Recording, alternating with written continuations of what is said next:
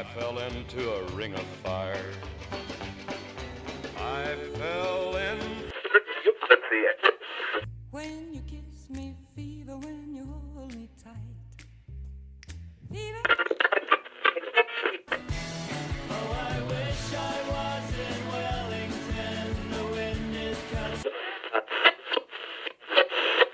Welcome to Fever FM. Tonight we're talking a bumper game of football and probably another bumper game of football because that was a pretty sparkling weekend. Tonight I'm joined by Dave and Dale. How are we, lads? Excellent, thank you. Pretty good if we hadn't just sit there waiting 30 minutes for someone to join who said they couldn't join. Yeah. Yeah, okay. We all three of us are complete clowns, but I don't think that's any kind of unknown quantity. At least only one of us was hassling him via text to come on. Yeah, I did that because Dale told me to. Dale's normally in charge, and Well, there's your first mistake. Well, it's a nice segue for me throwing you under the bus when we've got a bus to Palmy North, I felt. Oh, God. Wow. All right, That's the quality we bring. Let's get on to the women's game, who did actually bring some quality. What a game, lads. This is, I don't know where this game came from, but this was not the same team. Yeah, it felt kind of out of nowhere. I mean, what a great result and what a great day to do it. I mean, there was a reasonable crowd in, beautiful day and huge win. I mean, it must have just been fantastic for those players. It must give them a huge confidence boost that they were sorely needing.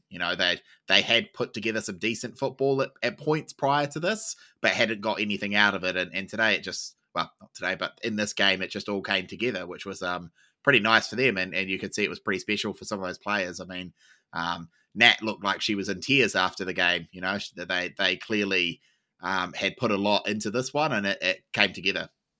Well, yeah, we should probably go over that team. It was slightly different. Betsy Hassett rushing back from the All Whites game to slot in up front rather than in the middle. Otherwise, fairly unchanged, but a bit of a sea change as far as formation goes, getting Hassett up the top. And holy dooly, that made all the difference. Just the passing from the middle, the runners on. We've probably got to mention that the Canberra keeper was not having a good game. Is that a adequate adjective? That's a polite way of saying it. Yeah, I think that probably has to change. I guess gave us a bit more ball control, a bit higher up the field. Obviously, she's good on the ball and does a lot of good work. But if it's around your halfway line, it's not as dangerous as if it's sort of 20 yards from goal. And I think we probably saw that the ability for her to keep the ball and bring other players into the game, other attacking, wider players into the game because they had more chance to get higher up the field and obviously helped, across that whole the minutes that she played anyway. But yeah, so I guess popping 5 goals is going from scoring 3 to 8. In a weekend is probably not a bad little outcome, really. Well, it started looking good when I think it was Pritchett got away through the middle and the keeper decided to come a long way out and got stranded. Unfortunately, Pritchett finished very high and wide. That made me think, oh God, is this going to be one of these days where we just butcher everything and end up doing a Phoenix Men's and losing 1-0? But there was a fair bit of dominance here. It felt like not only were we holding the ball and executing and getting the ball further upfield, it looked like it was not one-sided, but certainly we were exercising a bit of dominance. Yeah, it's an interesting one because I feel the same. I feel like we were dominant through a lot of this game. It felt like we had a lot of time on the ball. It felt like we had a lot of possession. But if you look at the stats for the game, that's actually not true. We only had 44% possession. Things like duels, aerial duels, successful dribbles, fouls, offsides. A lot of that is all pretty even. It's really only the attacking stats that we dominate on, and we dominate pretty heavily there. Lots more shots on target, and obviously lots more goals. But watching the game live, it felt like we were very dominant. if you read the stats, however, it looks more like we were really dominant on the counter, which may in fact be true. And yeah, no, I think it's fantastic, and we certainly controlled the game well enough. But I don't think we necessarily dominated as much as it kind of felt like on the ground. Yeah, that's fair. I mean, the shots and everything. For me, it seemed like where we were making inroads was that pass, that telling pass from the middle third. There was a lot of direct play and direct passing, but really nicely weighted passes. With their keeper not having the best of times, we certainly made some inroads in there and caused a bit of desperation. Do we think that that's just having that extra ball player up top to give someone to spread the defence out a little more rather than kind of Pritchard doing it up top by herself? Yeah, I think so. I think we've seen in the past where we have a reasonable spread of attacking players, but I just don't think we're transitioning the ball cleanly from our defence further forward. And it seemed like we went a little bit, changed slightly and played a little bit more longer but quicker sometimes, rather than sort of kind of a slow build up and eventually losing the ball. We kind of mixed it up a little bit, and maybe that kind of caught Canberra a little bit. But it certainly felt like we had the ball higher up the pitch than we have previously, and whether that's a bit of probably a mixture of Hassett playing up there as well, but also maybe Canberra not having a particularly great game either. Yeah, they didn't press us much, which we've seen a lot of the other teams we've played so far this season have really put us under pressure with a press right from when we receive it in defence all the way through. Whereas Canberra seemed much happier to kind of give us a bit of time and space on the ball. Obviously, that didn't work out very well for them, but I think it probably helped build a little of that confidence, and that we did have that time for an extra touch and to get heads up and some of that stuff that we haven't had previously when we've had 2 or 3 people gang tackling our central defenders when they're trying to clear it. It's felt like we've been scrambling not only defensively but right through the midfield as well, whereas this game we were able to be a bit more settled, and whether that's purely down to some of the formation changes versus I think it was just how Canberra chose to play, and obviously it wasn't a good tactic to pick. Yeah, I think to pull out a 5-0 win out of nowhere, there's got to be more than one thing that just clicks, surely. We should probably get on to the goals because there was so many of them. With the Canberra keeper not having the best of times, a couple of once getting caught out and a bit of a dud save. Later on, the ball has been headed over the top of her in a bit of a melee, as is becoming traditional for the Knicks women's team. Good head over the top, but it's been cleared off the line. I'm going to give it generously and say it didn't go over the line, but Emily Clegg's given a nice right foot side foot volley. That was a tidy little finish. I mean, it was in traffic and she just pushed it home. Yep. It'd be one you'd be gutted not to put away, but as you say, you still gotta actually do it, and it wasn't the easiest of chances. So yeah, no, well taken. Yeah, it was really, really solid technique, and didn't snatch at it, which is what you see a lot of the time, the snatch and a scuff. Yeah, a bit of dominance in the air for that tackle. Sorry, not the tackle, the header, which was good to see as well. Later on. I think it was Satchel, wasn't it? They got the first header, and she's not exactly the tallest.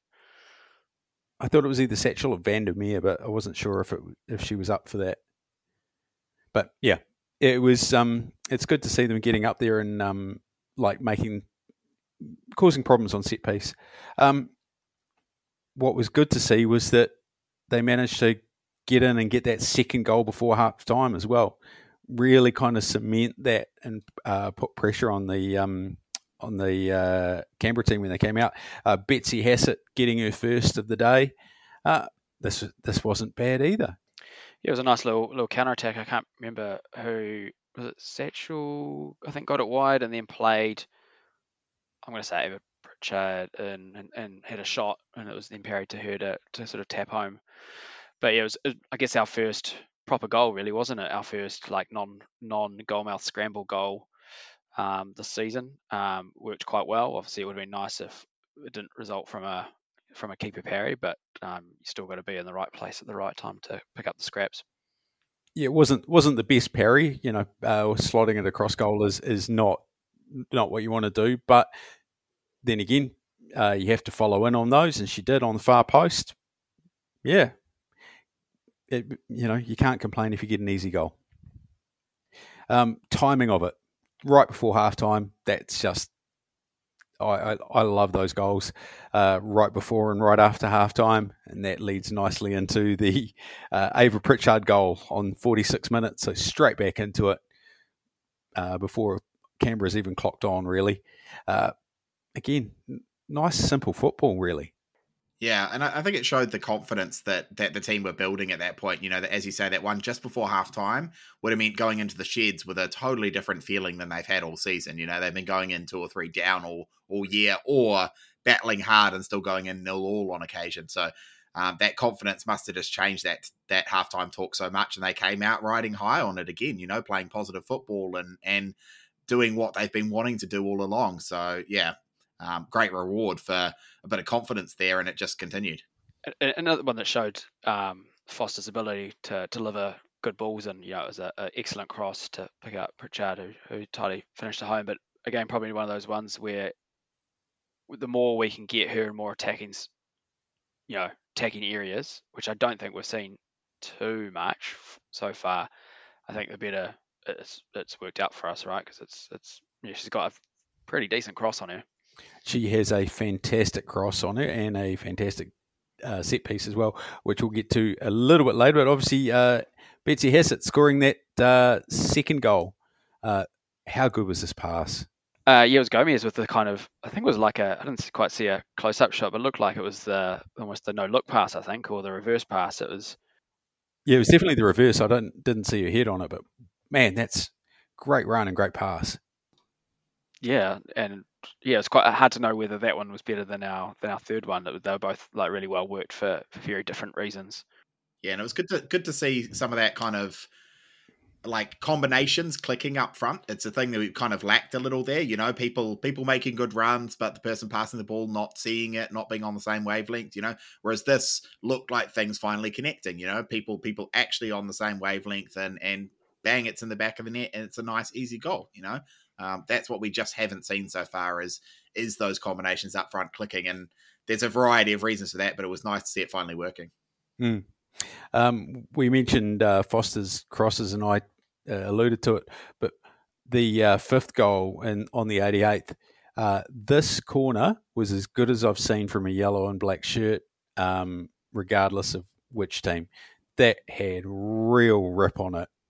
I love to see it, but it wasn't just drifted in, didn't just slightly curl. Man, that's a really troubling corner. Yeah, it's exactly where you want the ball to be put, right? The way the goal ends up finished, maybe not the ideal outcome, but it ends up in the back of the net because it was put in the right area. And the defenders and the goalkeeper and that corridor of uncertainty, as they call it, it's right there. People aren't 100% what to do with it, and it's coming in flat and hard, and it's in the back of the net. Yeah, I mean, it's been attributed as a known goal, but we were talking about it before. It's a forced error. It's not unforced, and you can put that down to Foster's delivery on that, and some nice level-headed finishing. Yeah, absolutely. I mean, yeah, it's rightly called an Oggy in the end because he kind of shanks a clearance into her own foot and it ends up in the back of the net. But as you say, that's because of a good cross in and a shot put on target. That doesn't happen without that ball in. So yeah, it's great and good to see Mickey Robinson almost on the score sheet again from a corner. It's not the area you'd expect her to excel from, and yeah, unlucky to miss out to an Oggy this time, but they all count the same, and I'm sure she'll still be pretty happy to have put that in. Oh, for sure. Yeah, you can imagine that. I mean, you mentioned that almost in tears. You can imagine that there'll be some fair celebrations and some deserved post-game celebrations. While I think this is, the more Dave has mentioned that the Canberra's not willing to press us, it concerns me that maybe people will learn from that and won't give us that time to be making those passes in the middle.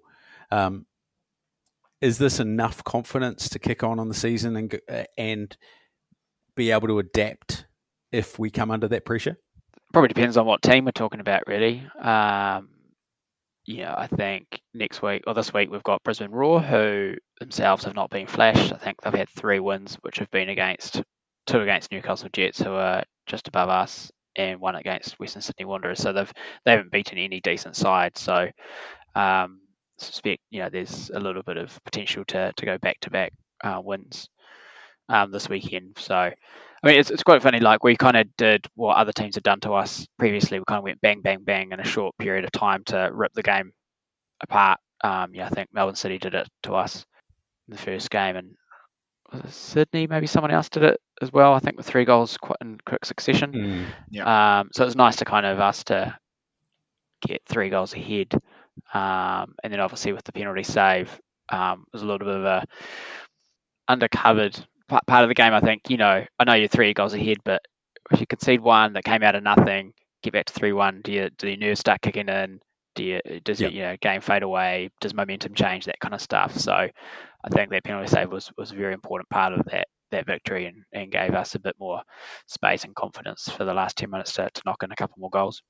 There was an early save by Edwards as well, where she came out and basically took the ball out early to stop someone getting a clean shot off as well, that I thought was really good. Put her body on the line for it. Two really solid saves, and I think when you're trying to save your season, that makes all the difference.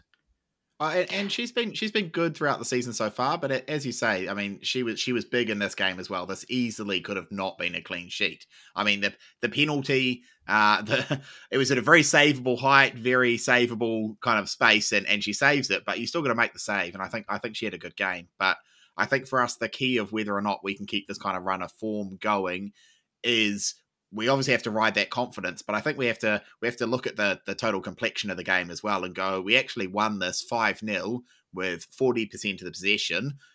This did show we can play on the counter. And so against those teams, even when we're under the pump, we still need to keep finding the ways to actually get it to click on the counter, because we scored some good goals that were basically one-touch football and in the back of the net. If we can do that, even against the best teams, even if we're under the pump at the other end, there's a lot of low-scoring games in the Liberty A-League, and I think we can get some results out of nicking a few good goals on the counter. And I think hopefully this will give them the confidence to know they can do that, and we've just got to find the ways to fashion those moments, even in the games under the pump. Just as we were about to talk about the men's game, Tracy's walked in the door to give her opinions. Hello, Tracy. Hi. Okay, after that cracking result with anticipation high, we got to the men's game. There was a bit riding on this one. Central Coast Mariners sitting in second, big run of form the last few games, being very, very solid. But the Knicks on a little mini run of form. You really need these home games to tick across in a very tight league. How were you feeling before we kicked off, guys? Honestly, I came in with a bit of confidence. The last performance we put out against the Mariners, we should have come away with points. And I kind of probably misguidedly felt coming in that in some ways we were favourites on a run of form and how the matchup had gone last time, despite their table position. I was pretty confident. But that was probably just me. I think having Cummings out before the game was a big bonus. Yeah, I must admit I didn't notice that until I got that they effectively kicked off. The reason I asked was I was feeling reasonably confident about this too. After, I don't want to call them good wins, but gutsy wins. I was hoping that, being at home, nice day, the women have done well. It feels like, things are there, or also then again, things could be there for a classic Knicks men turnaround. But it didn't go too badly. We looked good from the outset, I thought. Yeah, I think probably maybe the first 45 minutes could easily been our best half of the season, I think. I'm just trying to rack my brain for anything better. We looked completely all over them, really, I thought. And starting from minute one when Costa hit the crossbar. So we got 2 goals in the first half, but we looked like Spoilers. looked like we had complete control. Midfield was working well, nice little 1-2s, good movement, good retention of the ball, and being able to be patient when we wanted to, and ratchet up intensity when we thought there was a chance. I thought we looked like we looked like we were $1,000,000. We could have been the best team in the league at that stage. Well, Yeah. we should. The 13th minute was when we really ratcheted that up. I think Stormroo was lucky to stay on the field for this. He's brought down. Who was it up top? Was it Moragas? Yeah. Moragas has run on. Roo's just dived in, got nothing but ankle, just outside the box. Yep. For mine, Moragas was having a shot. His next movement. Once he was in the box, he was there to shoot. Please tell me how this is not a dog so. I think his touch is too heavy. I think that's what the delay in the VAR was. I think it was quite clearly that front on angle. You could see it was outside the box, but I think there was a lot of looking at seeing would he have retained the ball, and I think he had maybe kicked it about maybe 2 yards too early for it to be a clear opportunity. I feel like I think the keeper probably would have claimed it regardless. Yeah, I think obviously the delay was them looking at this, whether or not it's red. I mean, the penalty decision was incredibly easy, well outside the box. No controversy there, but that does bring the dog so red into play. And I think, just because he might have been having a shot doesn't necessarily make it a clear and obvious goal scoring opportunity. I think things like the angle he's going to end up shooting from there and, the control he has over the ball matter. And I think it sits in quite an orange space where a yellow feels a bit light because it's a pretty bad yellow. But I think to give a red here for Dogso would have been very tough. And they obviously kind of came to that same conclusion. They spent a lot of time looking at it and decided it didn't quite make the cut for that. And I think, as Dale says, there's factors of how heavy his touch is. If he is shooting, what kind of angles he's shooting from. The keeper's right there. There are defenders coming. I mean, I don't think they're going to get there and be much use, but they might cut off some angle for a shot. I just don't think it's a clear and obvious, this is definitely a really good shot right in front, 6 yards out. This is tight angle, ball having to stretch for it. I kind of agree when they didn't find the red, but we've seen softer reds given before, so anything's a bit of a lottery in this league, right? It's so hard because I think VAR, I mean, it's a controversial thing at all times, but like if that decision gets made normally with no VAR, you're like, yep, okay, accept it. But all the time that it takes to like relitigate everything, it just like sucks the energy out of everything. It's kind of a funny one because I just wondered in my mind before if the ref hadn't given the penalty in the first spot and it's saying it was a foul outside the box and it's a dog, so would she have overturned that decision? I don't think so. I think if a red card had been given for Dogso, it would have stood. I think it sat right in the middle there where there just wasn't enough evidence to overturn either way. That's my gut feel. Yeah, I think maybe you're right. Certainly they took long enough that made it seem a bit wonky.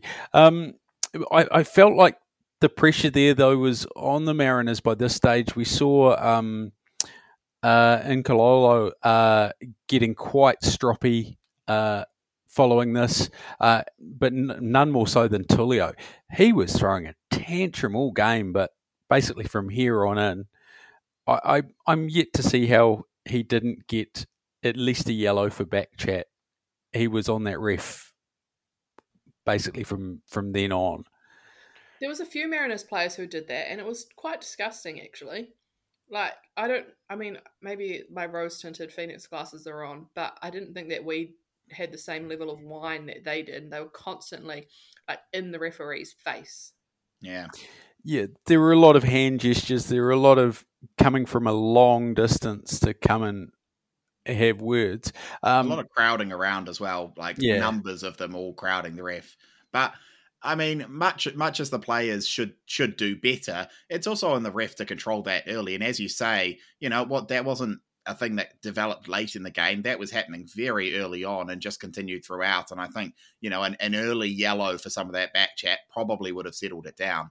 I'm not saying it should be all on the ref to do that, but when you see that developing, you do have some tools in your toolbox to try and bring a bit of control back to the game. And we just didn't see it used here. And as you say, Trace, like maybe that's rose-tinted Phoenix glasses, but it certainly felt like the Mariners were in there crowding every decision, and our guys were only feeding off that when it was kind of starting to boil over. Yeah, I must admit, I thought the refs, she started off pretty well in the first 5, 10, 20 minutes, but as it progressed, the game got a little bit testy. Yeah, tetchy. Thank you. It got tetchy towards the ref, and then the tetchiness boiled over into decisions, and suddenly everyone's flying in. There was a couple of very, very rash tackles, one of which wasn't even considered a foul. It looked like a 2-footer coming screaming in from miles away, and I'm thinking either I've just not seen that clearly, or that's not the greatest decision. Yeah, that was Brian Caltech's one. I think from our angle, it looked a lot worse than on the replay, where one of our players is nowhere near the ball. So it definitely looked a lot worse. But yeah, it felt like as the game wore on, the tensions were getting a bit more, and it felt like, I can't remember who I was standing next to, but I said, this ref just needs to throw a couple of yellow cards to a couple of people who haven't had a yellow card yet, just to show some authority and try and cut some of the stuff out. And obviously it boiled out over it. Well, post game didn't it? Was the most obvious spot, but it felt like it was building for a long, long period of time before then. Yeah.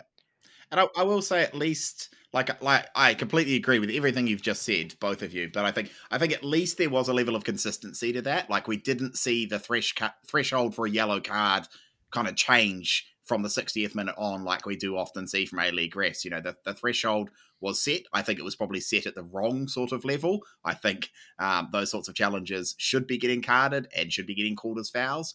But for the most part, it was relatively consistent. There was a fairly high threshold for what was going to be considered a foul, and that went both ways for the most part. There were a couple calls that maybe were a bit iffy still, but on the whole, the threshold was set high, and that applied to both teams. And I mean, I definitely think that's a recipe for a boil over. But there's nothing worse than when we see games where early on a foul can be much worse and only a foul, and from the 60th minute suddenly any sort of touch is a yellow, and I don't think that gives players any sort of confidence in a referee either, when you do feel like it's chopping and changing on you. Yeah, I think that's very true.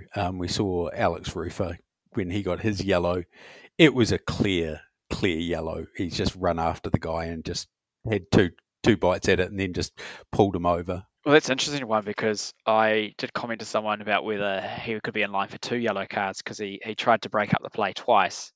And I've seen a video of someone else doing this in the UK, where they've chopped someone down, trying to break up the play.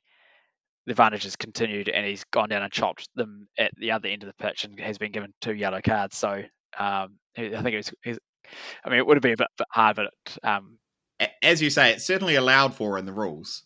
Yeah, I think that he was saved by the fact that it just continued. It wasn't like 2 goes at it. He just kind of chopped with the legs. That didn't work. And then he just went, bugger it, and just grabbed him and threw him. I guess, speaking of Alex Rufer, we need to get to the moment. 32 minutes in, a ball has bobbled out to Alex Rufer inside the 6, and he is, under pressure, slotted home his first goal in 107 games. And genuinely, I was a little emotional about this. When I realised it was him, I was like, no, it can't be him. It's got to be... No, oh, God, it is him. He looked a little bit pleased about it too, didn't he? Oh, yes, mate. Just a tad. But fully deserved. Like 107 games you've been slogging out there, and to finally get one under your belt. Well, honestly, this isn't the goal I expected him to score finally. I mean, he's he can hit a ball, and we've seen him hit some pretty decent volleys before from 30 out, and he's just been unlucky for the most part. I mean, he's obviously absolutely skied some as well. There's been some shockers in there, but we've seen him hit some amazing volleys. I was thinking this was when he finally scored, it was going to be a Vinny Leah-esque, just absolute screamer. And instead, he gets a tap in the 6-yard box. And that's just not the goal I expected him to score, but fantastic result and tidy finish. Well done to him. He's fully deserved the goal. And yeah, great that it's finally happened. Well, I mean, this we have heard Ufi take the midfield to task a little bit for not following into the box. And I think that, that idea has certainly borne fruit for Alex in this instance. What did absolutely boil me over was he scored it, everyone's run back, celebrated, and then VAR takes another 2 minutes, and you think, oh Christ, you can't chalk this off. I literally was in the stand saying this is going to be a peak A-League moment. Alex Rufer finally scores a goal. We go through all the celebrations, and then we chalk it off, and he's back to 0 again. It'll just be an amazing A-League moment when that happens. So part of me is a little sad that didn't happen, because it would have truly been peak A-League. But yeah, for Alex, I'm obviously glad that didn't happen. You're just waiting for it to see that second ball that's 4 inches over the line and in the field of play or something. Yeah, well, I think they had two reasons to pick it up. I think you could argue there was a small push on Storm Roo by, I think, Josh Laws in the lead up. And I think the other one was an argument that he might have been offside. It looked pretty close on both inspections. And I suppose if we were on the receiving end, I think we might be a little bit aggrieved because there was a small push, and it's really hard to know where the threshold for that really is. Yeah, there's always a lot of jostling in the box, but it feels to me like that's the sort of stuff that doesn't tend to get picked up on VAR now, because if the ref's there, it's kind of, unless someone's like literally thrown someone to the ground, it feels, the early VAR days, it felt like, any kind of slight infringement was going to get picked up, but it feels like they've let a few of those go now. What really happened is that they went to VAR, they were like, maybe he's offside. Someone, wait, it's Alex Rufer, check his stats. Hasn't scored before, let it go. That's what happened. Oh, cynical. Utterly cynical. You think it took 2 minutes to Google Alex Rufer's stats? Because they were going through Winston Reed's stats. Not Winston Reed's. Rufer's. Oh, God. Oh, God. You've just killed your own joke. That wasn't even a good one to start with. It's like, he's never played in the A-League. Who is this player? I'm sorry, Dale, but I can't follow that. Yeah, you can. That's what we're paying you the big bucks to do. Yeah, those big bucks. Fortunately, they're in my Swiss bank account. Not long after this, Oscar Zavada's popped up. Nice little striker's goal for this one. Do you guys even remember it, or are we still celebrating the Rufer goal? I'm trying to remember it now. It's been whipped in. He's followed up through the centre of the field and just stabbed home. Oh, this was Cullen Elliott's delightful ball from the right hand side, wasn't it? Yeah, he's given it the bounce in cross, which is a unique delivery. But Zawada's dealt with it pretty well. Yeah, it's a nice ball in. It's a tidy finish. I mean, he pokes it into the roof, which is always nice. If you're going to toe poke at home, might as well roof it, right? Hey. Nice, Dave. I love it. Absolutely love it. He doesn't realise what he's done. No, he's laughing so hard he might have just died, I think. I mean, this came straight after the back of Central Coast demanding a free kick down the other end, wasn't it? When Tulio was kind of, let's say, had manhandled. I wish at the time I thought so too, but the replay is kind of like Lewis like running from one side and kind of putting his hands on the guy's shoulders, but it doesn't seem to be like a real tug or anything. It just kind of like, I'm sort of holding you to get past you, and I think he's kind of milked it, and the refs kind of saw that too, or at least thinks he's milked it. Was this the one where Tulio gets up and runs at the ref and starts remonstrating with her. Yeah, he kind of stops playing. We get the ball back and go up the other end, and I think he kind of chased after her, demanding a free kick. Yeah. That's the first one I saw him chasing after the ref. I was like, oh mate, you are just being an absolute clown here. For a guy that's got as much talent as he's got, if he concentrated on the game rather than, feeling slighted by decisions. After the Zawada goal, he had, I think it was Zawada again, who had an absolute punishing drive from the just outside the box and just missed. He hit the net support pole. No, it was Rufer again. Was it Rufer again? Mm-hmm. Oh yes, true. It was because he's it looked like he had his tail up. I thought, yeah, there were a few people next to me in the site who thought that had gone in. They were dancing. Yeah, this is exactly the sort of one I expected him to score when he finally got it. Imagine if he got 2 in one game. Oh. Yeah, well, yeah, it would have made me feel a lot better about this game. 2-0 up at half time.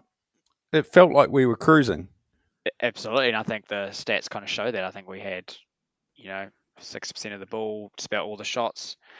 I can't really remember at halftime any decent save that Ollie had to make. That was one low down, I think, towards the very end.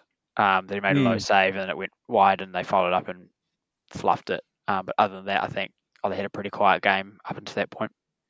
Yeah, it felt like we were all over them. And you thought surely we're going to roll into the second half and put it to bed like the ladies did before them. Probably, I think it was about 35th minute, or roundabout, Clayton Lewis took a nasty hyperflexion to that, to his knee. That eventually saw him subbed 5 or 6 minutes after half time. I saw this and I was thinking that was the season gone for him. I didn't think he was getting up.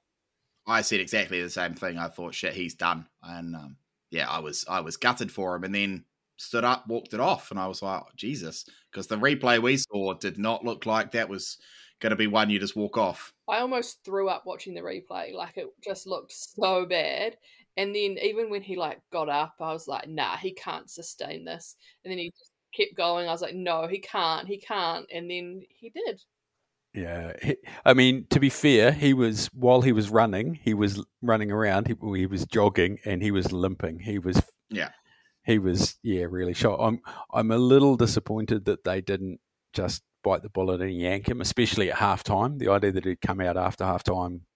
Yeah, well, especially seeing now, on social media, he's been on crutches or in a brace or something like that.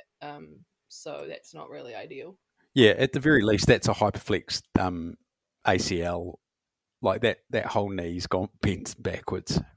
Yeah, I think Ufi said at halftime they put him on the bike to try keep the heat into the muscle, so it wouldn't seize up. Yeah. So they obviously tried to keep him going, and eventually he succumbed to it. I'm gonna say probably not gonna see him for a couple of weeks at least. I would have thought. It feels, and certainly in hindsight, it doesn't feel like the best decision by the team on this one, especially when you've got Ugarkovic sitting on the bench, right? Yeah, I think that's the thing that gets me. Like, I can't imagine Lewis as a guy who's going to want to come off. Like, he's going to fight you at every turn and say he's fine and he can carry on. But I think when you've got, Ugarkovic ready to come on and the quality he brings, as a coaching staff, I would have just made the call. It's not worth risking Clayton. You know how important he's going to be to the remainder of the season, and it's just not worth the risk, in my opinion. If you were stepping down to a third stringer, maybe, but that wasn't the case here. It just seemed like a no-brainer to drag him and not risk it. As the game we were on, I don't think it was on Ugarkovic, we started defending a lot more and letting Mariners back into the game until pretty much that last 20 minutes. I think basically we were just playing deliberately into our own half. Certainly the last 10 minutes, I don't think we had a man further than out into that middle third at all. It was just boot the ball away. That kind of disappointed me a little bit as well when we'd been so good at basically was playing solid football to then retreat back and just go, we're going to defend for 20 minutes seemed a bit negative and dangerous. Yeah, I guess Central Coast they came out a bit better in the second half, and so the game kind of evened up in that regard, and our chances dried up a little bit. Well, quite a lot actually. I can't remember a good chance we had in the second half, but yeah, I guess by the time once they started putting a few more men in the attacking third, we obviously countered by putting Sermon into the back line, and at that point, I think we kind of lost all sort of composure really, because as soon as we got it, instead of looking for someone to try, relieve us a bit of pressure, we kind of just kind of hoiked it forward in the hope that Zavada was somewhere nearby. And Zawada was playing in the midfield by that stage. Well, yeah, I think he was roaming around the top somewhere, but yeah, the chance of him getting it, controlling and trying to win stuff was pretty slim. He did it obviously a few times, but yeah, we just got a bit sort of rattled a bit. Yeah, it certainly felt that way, and with the ref losing more and more control of the game, getting rattled, everyone getting desperate. As you said, Dale, things got tetchy, even more tetchy as we went along. A couple of yellow cards popped out, but Inkalolo managed to get that one back, and things really got heated after that. There was a lot of desperation on both sides. I don't know that we can say much positive about that last 10 minutes plus injury time. Can we? I mean, No. we held on, but yeah, I mean, well, as you say, desperation is the word for it. We just kind of lacked all composure. We were just hoofing the ball away, and it seemed like we'd forgotten how dominant we'd been in that first half.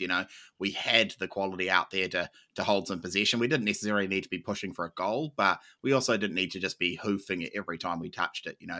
There is some ability out there to play a few passes, open up some space, and just soak up some time without just hoofing it to Savada and hoping he's going to hold it up in the corner, which we certainly tried a couple of times. And it just, as you said before, it just felt a bit negative given how dominant that first 45 had been, to revert to clinging on for grim death in a game that we should have put to bed. We looked for all money like a Phoenix team that was about to give away the points, as we've seen before. Obviously that didn't happen, but only through luck more than anything else. We looked so panicked. And yeah, like you say, Dave, we just reverted to some weird form of football where we just hoofed it, forgetting our abilities. I was very, very scared. Yeah, I mean, it's something we've seen from Ufi a few times when he's trying to defend a lead, that he just goes, no, everyone goes back. We're not going to try and play with the ball at all. We're just going to get rid of it. That would be one of the few criticisms I'd level at his style of play. I mean, he's been fairly consistent with everything he's done the last few years, but that's one thing we've seen him do a few times, and I'm worried that this is going to be a thing where if we do go ahead, he's just going to look to defend.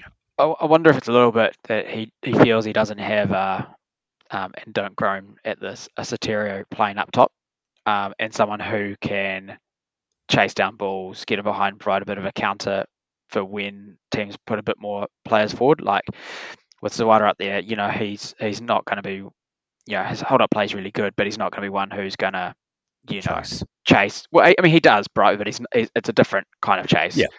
And he's not one who's going to put pressure on their back line in behind. Whereas Soterio, I think that always, while his finishing was questionable lots of the time, I think if you're the opposition team and you see him there, you're probably always a bit nervous you're going to get caught out in behind. Whereas for Zavada up there, you probably don't. You're probably like, we're just going to hold the play up and, we can try win it when he's back to goal.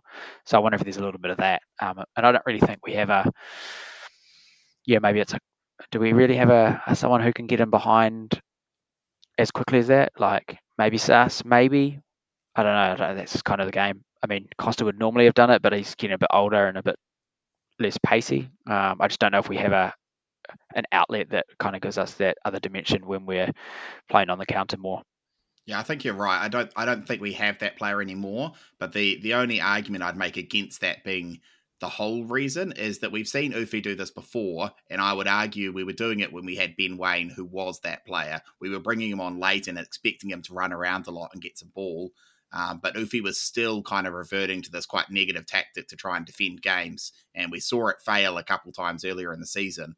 And I would argue at that point we did have a player who he was trying to utilise in that way. You know, he was bringing Waino on late to do exactly that. He might not have Soterio's pace, but you were expecting him to bring, you know, exuberant youth into, you know, running around a lot and getting those balls and trying to get him behind and be a bit of a problem there. He wasn't going to be the same threat for just fleecing them for pace, for sure. But even when we did have a player who could have done some of that, we were still going to this. So I don't think that can be the whole reason. I think it's just obviously a defensive mindset he seems to like, as, you know, when you get to that 70, 80 minute mark and you're up by a couple, you should just be seeing the game out, you know. Whether or not we have the cattle on the field for it, though, is a different question. But I think it's just something tactically Ufi likes. And thinking back to how he used to play, that's probably the sort of grit he did like seeing out games with. You know, I think maybe that's where it comes from.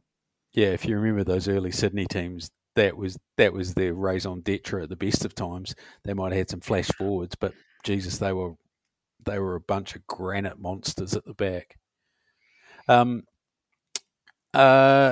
want to come on to Bodijar Crove because throughout the rest of the season, he's raised my expectations pretty high. And today, not today, that game, I just feel like he wasn't that great. I mean, obviously he had a week off and maybe he had a point to prove or something, but he was taking a lot of time on the ball, trying to dribble, even when he was facing backwards, which is definitely not an Ufi thing. He doesn't like that at all. But he just looked like he slowed the ball down and got himself into worse situations more than anything. What do you think the problem was? I wonder if it's a little bit because Central Coast play, I think, a little bit lopsided. So I think the left fullback, whose name escapes me now, he plays a lot higher, and I think that means for us, our right side was much more forward to try get in behind him, and so you saw obviously the Zawada goal was us getting in behind the left back. Farrell, that's it, thank you. But in behind him and utilising that space, and so maybe it's a little bit of us countering their lopsided by going down the right side a bit more than we would normally. But yeah, he obviously had a very quiet game. Like I can't think of anything of note that he really did. No, he had. I remember him having words with someone. I think it was Zabata, who didn't pass to him while he was at the top of the box, just screaming into the box. But yeah, I just remember my overwhelming memory is of him with the ball at his feet, moving away from goal with a defender just basically pushing him towards Ollie Sale. Yeah, I'm hoping that changes. I want to give a shout out to Brian Kaltak as well. I thought he had a good game. Like, we've seen him have a couple of good games with bad moments throughout the rest of the season, but I thought he was pretty solid. Apart from going through almost ripping someone's legs off, but you know. Oh, and maybe being at fault for both of the goals. I mean, apart from that, yeah, he was good. I mean, he was nowhere near Zavada for the second goal. The Zawada goal, fair. Yeah, and then he let Rufa go past him without even following him. So, yeah, I mean, if you want to excuse the two goals, yeah, he had a great game. I don't want to defend him on this game at all, but I will say he's done better than I expected him to in the A-League. I think he's showing the ability to be an A-League quality player. We've seen some really good performances from him if you watch the Mariners games. But the thing that still stands out for me is I just don't think he's an import quality defender.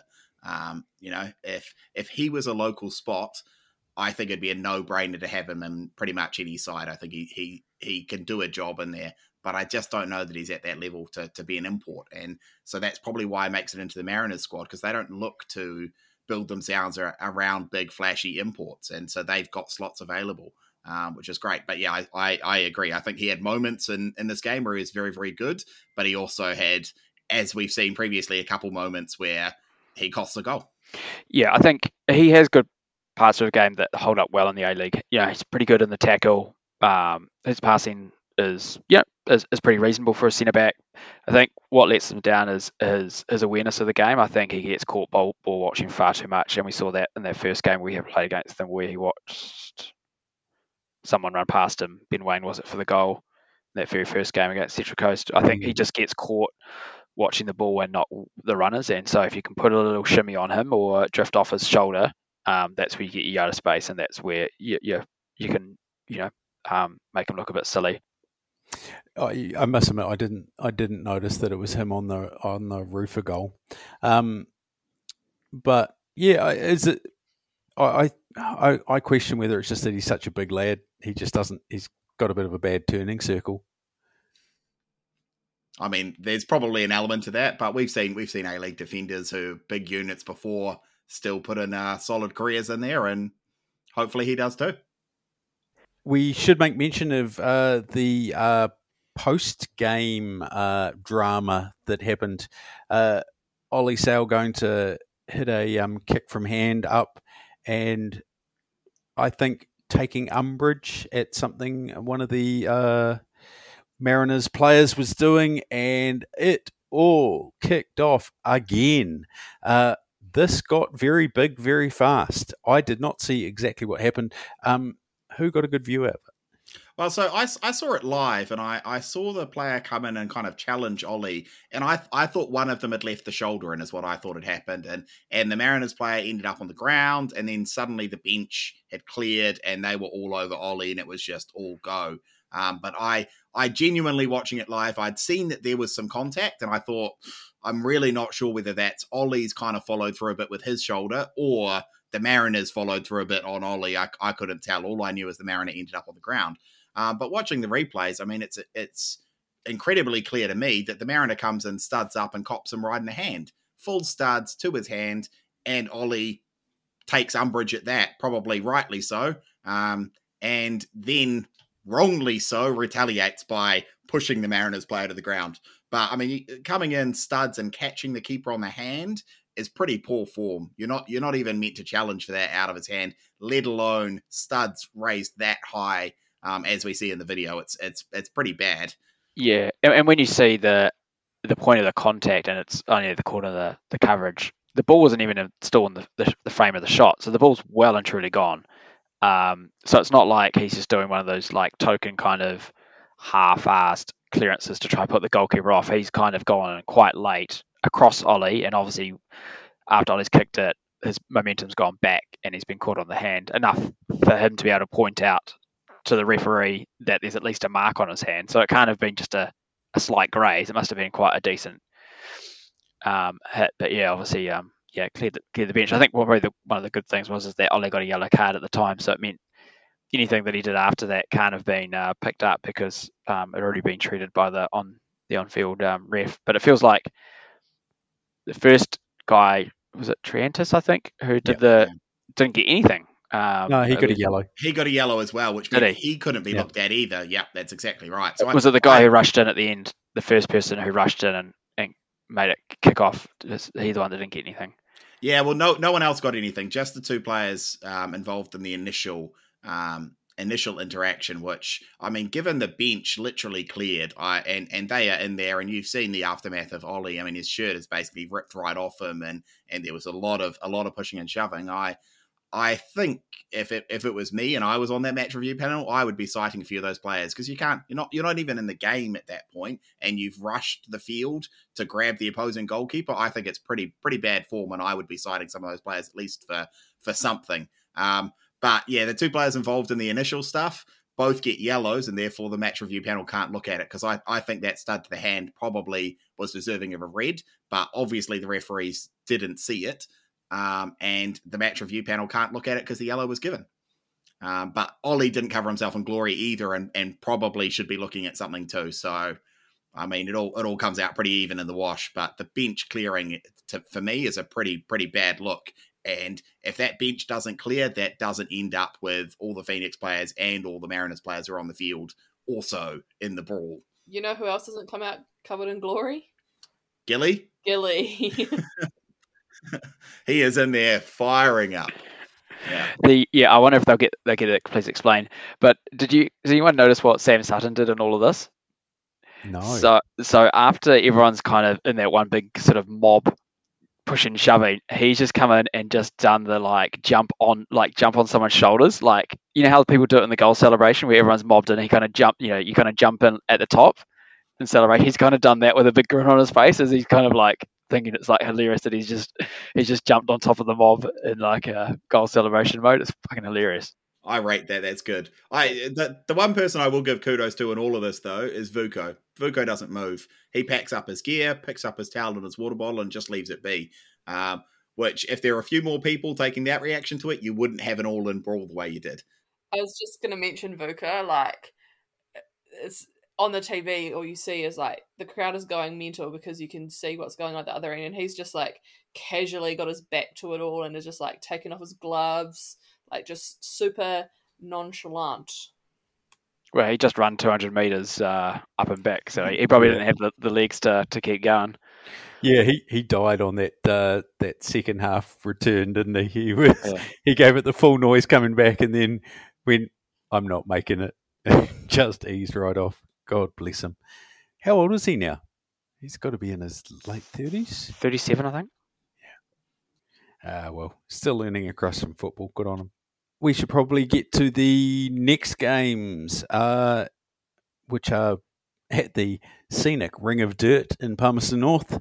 I don't even know what its official name is. Is it like Central Energy Trust Arena or something? Yeah, something like that. What an absolute earworm that is. Right. Well, I'll have a quick squiz and see whether it actually says. No, it just says 3 days. Oh, no, here we go. Central Energy Trust Arena, Palmerston North. Well done, Dale. Yeah. Hats off, my man. That's at 3 p.m. Dale, do you want to give a plug to the bus going up? Or are all the seats gone? No, I think there's probably 3 or 4 seats left to go. Yeah, so if you're keen, $50 there and back, plus some drinks that Dave is going to go purchase on Friday. Go to yellowfever.co.nz/shop and it should be in there. Leaving either Parliament or we'll do a stop in Porirua quickly for anyone who's out that way. Cool. What time? 9 o'clock. Well, yeah, 8:45 ideally. No way it's leaving before 9:30. We're a fucking shambles, Dale. Be there at 8:45. I'm going to have my whistle. I'm going to have a list. And I'm going to take charge. That's what Stop. Yeah. There's too many jokes in there. I've Just let that one go through to the keeper, guys. I mean, 6 things went to my mind and I couldn't work out which is the best one to use. So I'm giving that the big leave. I can see you all like processing and like all just be about to say something. Oh, I couldn't figure out what to say first. So that's the men's game at 3 o'clock. At 5 o'clock, the women are playing the Raw, as I mentioned earlier. How do we reckon we're going to go there? Tracy, you're gonna go first on this one. I don't know. Give us a feeling. Give us a vibe. I think. Are we talking about the women here? Both. I think for the women, they'll be riding high after the victory on the weekend, and they'll hopefully have the drive and it carries on. I don't know if we'll get the win, but I think we'll push a little harder than we have in the past. And the men, we should beat Perth, I think. Especially they have to fly into Wellington and then drive to Palmy. So that's a bit of a shit setup for them. So hopefully that messes with their heads a bit. Yeah, it must be a new record for distance travel between games now because Palmy's a bit further. Double distance derby. That's excellent. And going to the the Ring of Dirt too. That's got to be they're going to be. Genuine question: do you think that's why it's the Perth game? Like, because that would To be fuck great. with For them. like, we get fucked every time we go to Perth. Like, it's a shit show every time. We have to play at like 1 a.m. or whatever, and we've gone. You know what? Let's make them go to Palmy. Fucking Stuff go to it. Palmy, you bastards. I Yeah. can confirm my source in the Perth Glory Camp is most unhappy. Excellent. Tough titties. That's the way it works. What I'm going to be amused by is when I go on Twitter on the hashtag when everyone's watching and they're going to be like, "What the fuck is this pitch that's got the dirt around it?" And they're going to be so confused because they won't have picked up that it's not at Sky Stadium. It'll be quite amusing, I think. Just tell everyone that we've decided to put a speedway ring in the stadium. Just claim they're renovating the stadium or something. It'd be great. They've been digging up the outer pitch in preparations for installing something new. There's a native bird that we're trying to protect. Dave, which one of you wants to go next about your predictions? Oh, I'm happy to go. I think Brisbane, I hope we'll be more competitive. I hope we get out there, we show that, we can play some football and maybe nick an early goal. Like Trey said, I don't know if we're coming away with a win necessarily, but I think the confidence of putting away 5, keeping a clean sheet has to count for something. There'll be some extra belief in there. And we've seen, even in the losses earlier in the season, the quality is there. They just need to put it together in a couple decent patches and they could come away with 1 or even 3 points by nicking some on the counter. But I think the Raw will have seen the effect of not pressing us. So I think they'll be pressing. They'll be putting us under pressure because they know what that's done to us earlier in the season. So I don't think it'll come as easy, but hopefully we're competitive and maybe you can nick some points. The Glory game. Oh, sorry, go for it. I was about to give you the blurbs on the injuries before you ran in there. Looks like Wooten and Lewis are likely out. Clisby's out for them. Adam Taggart has a niggle with a quad. Salim Khalifi's got a foot injury as well. There's rumours about Savada maybe having a bit of a niggle as well. I don't know if that gets counted into your thinking, Dave. Yeah, well, I think Wooten being out's a big loss, but that's kind of expected. We obviously played with him without him last week. If Lewis is injured and out, which I think seems reasonably likely, that's a bigger loss. That's not one we've traditionally done well without, but you've got pretty ready-made replacements to drop in there.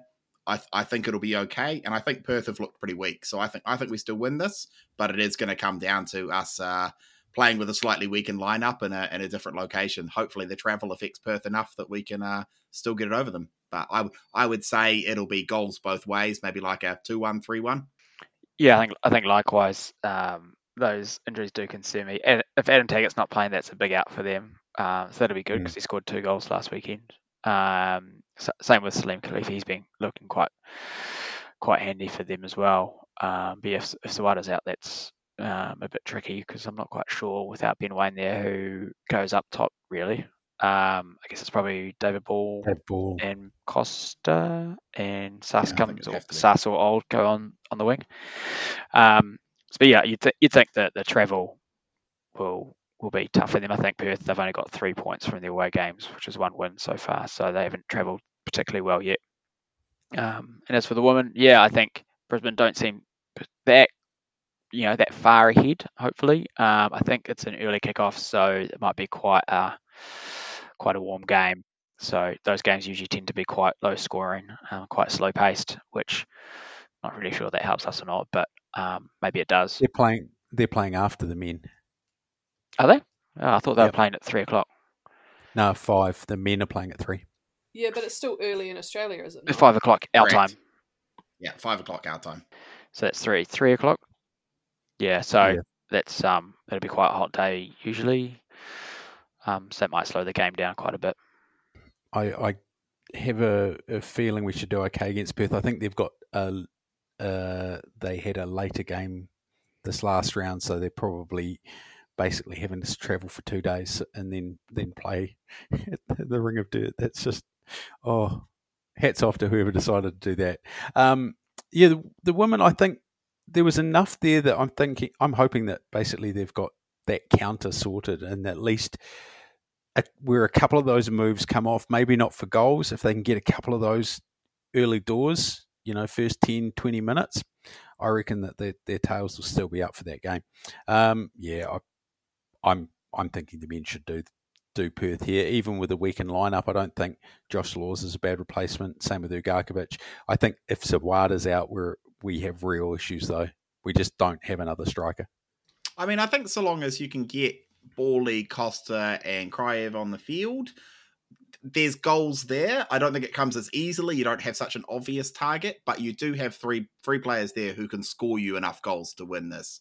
But I don't think you'll set up in the same, like, here's our obvious number 9. I think it'll be a much more fluid, moving piece up front that hopefully they can make work, and hopefully Kryev, is back on form and things just click. I should add that part of my reasoning for taking Perth down would be, even though they won 3-1 against the Victory, Matt Acton had one of the worst games I've seen for a keeper in the A-League, and that is saying something. It was horrendous. If you need a laugh, go and watch the highlights. He was diabolical. I think that pretty much covers it for tonight, unless anyone has any further things to add. Do you want to give another plug, Dale, for your bus? Nah, I've done it. Well, and I think as well, just if you're in Palmy, get along to the game. You don't get that many up that way, so hopefully you're already aware it's coming. And if you weren't, and you're finding out via this podcast, buy a ticket and we'll see you there. That seems unlikely. Who knows what the marketing budget was like, Dale? It might have been very small. I see the FIFA Zone's almost sold out. I think there's only like 15 seats left, which it should be a good little rocking little stand. So that should be 30 seats sold, and that's basically Rory and all his cousins. It'll be interesting because it's cheap to buy a family pass. So if people have just been buying 4 tickets when there's only 2 people going, there might be a little bit of space in the FIFA Zone because nobody's bringing children. That is tickets. Also true. I definitely know some people who've done exactly that, planning to use the 2 adult tickets, but not the kids. Yeah.